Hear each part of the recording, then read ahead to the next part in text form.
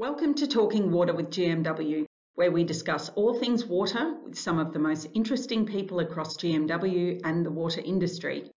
This month we are joined by Jane Ryan, the project's General Manager of the Victorian Murray Floodplain Restoration Project. Jane talks about how the restoration project is breathing new life into some of the region's most ecologically significant floodplains and how they are working with GMW and other organisations to achieve this. We release episodes on the first week of every month, so check back in for more.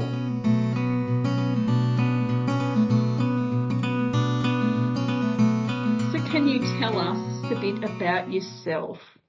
Yeah, hi. My name's Jane Ryan. I worked in the water industry for a very long time, and I actually grew up myself in Shepparton, went to school in Shep, and actually spent some time working at Golden Valley Water and working with Golden Murray Water in a program called Nutrients and Irrigation Drains. And then I also worked with yourself, Cherie, in comms in Golden Murray Water. So I really love the organisation and spent a lot of time there. We can almost call you a local, Jane. That's right. Almost. So here I am working for the Mallee Catchment Management Authority, though, on the Victorian Murray Floodplain Restoration Project. And that gets me working on the Murray from Echuca right through to the South Australian border on all those floodplain landscapes that people love to go and camp and spend their holidays. It's a bit of a favourite place of everybody's, and we're looking to make sure that it continues to thrive and provide benefits for locals as well as attract a lot of tourists, which it has started to do.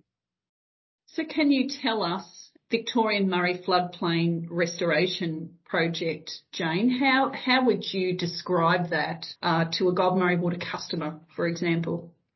So customers probably understand just how many locks and weirs and dams that have been put in the Murray and the Goulburn, and so sort of understand that the river and its floodplains have really been changed over a long period of time.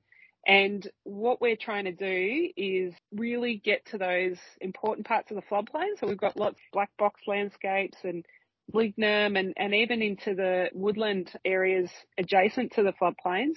They're areas that irrigators will know that and love, want to have a bit of water. Often they have parts of their own private property might have little bits of wetland and environmental values. And so we're really trying to target the water that got back for the basin plan for the environment. We're really looking to target that water, make sure it's used efficiently and effectively to really get some of those environmental outcomes that we know that floodplains are really important for river health. They keep the rivers nice and healthy. They interact with rivers as well as the dryland parts or the drier landscapes.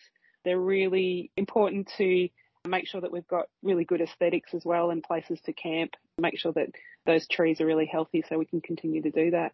So how the project does that is that at the moment, because of all the dams and locks and weirs, only certain amounts of water come down the river, but also spill into the floodplains. And so what we're hoping to do is make the most of natural flooding conditions. So when it's wet, make sure that the water can go into the floodplain, so remove blockages and potentially make sure that that water goes across the floodplain and then hold it into the floodplain for the amount of time that it needs. So sometimes our floodplains, parts of it, semi-permanent parts of it, will need water most years and they'll need water for months on end. And if we needed to do that naturally, we'd have communities with their feet wet for long periods of time. So really what we're trying to do is make sure that we can target that water onto the valuable parts of the floodplain, minimise community flood risk and get the outcomes that we need, which is more parts of the floodplain underwater for the amount of time that they would have got naturally. Sounds like there's a lot of agencies, organisations involved in that one, Jane. How do you all work together? Yeah, and I think that's an important part of this project is that you've got all different organisations.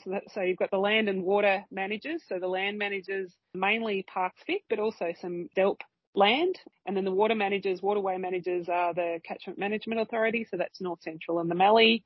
We've got river operators. So Golden Murray Water is a river operator and will operate some of the assets.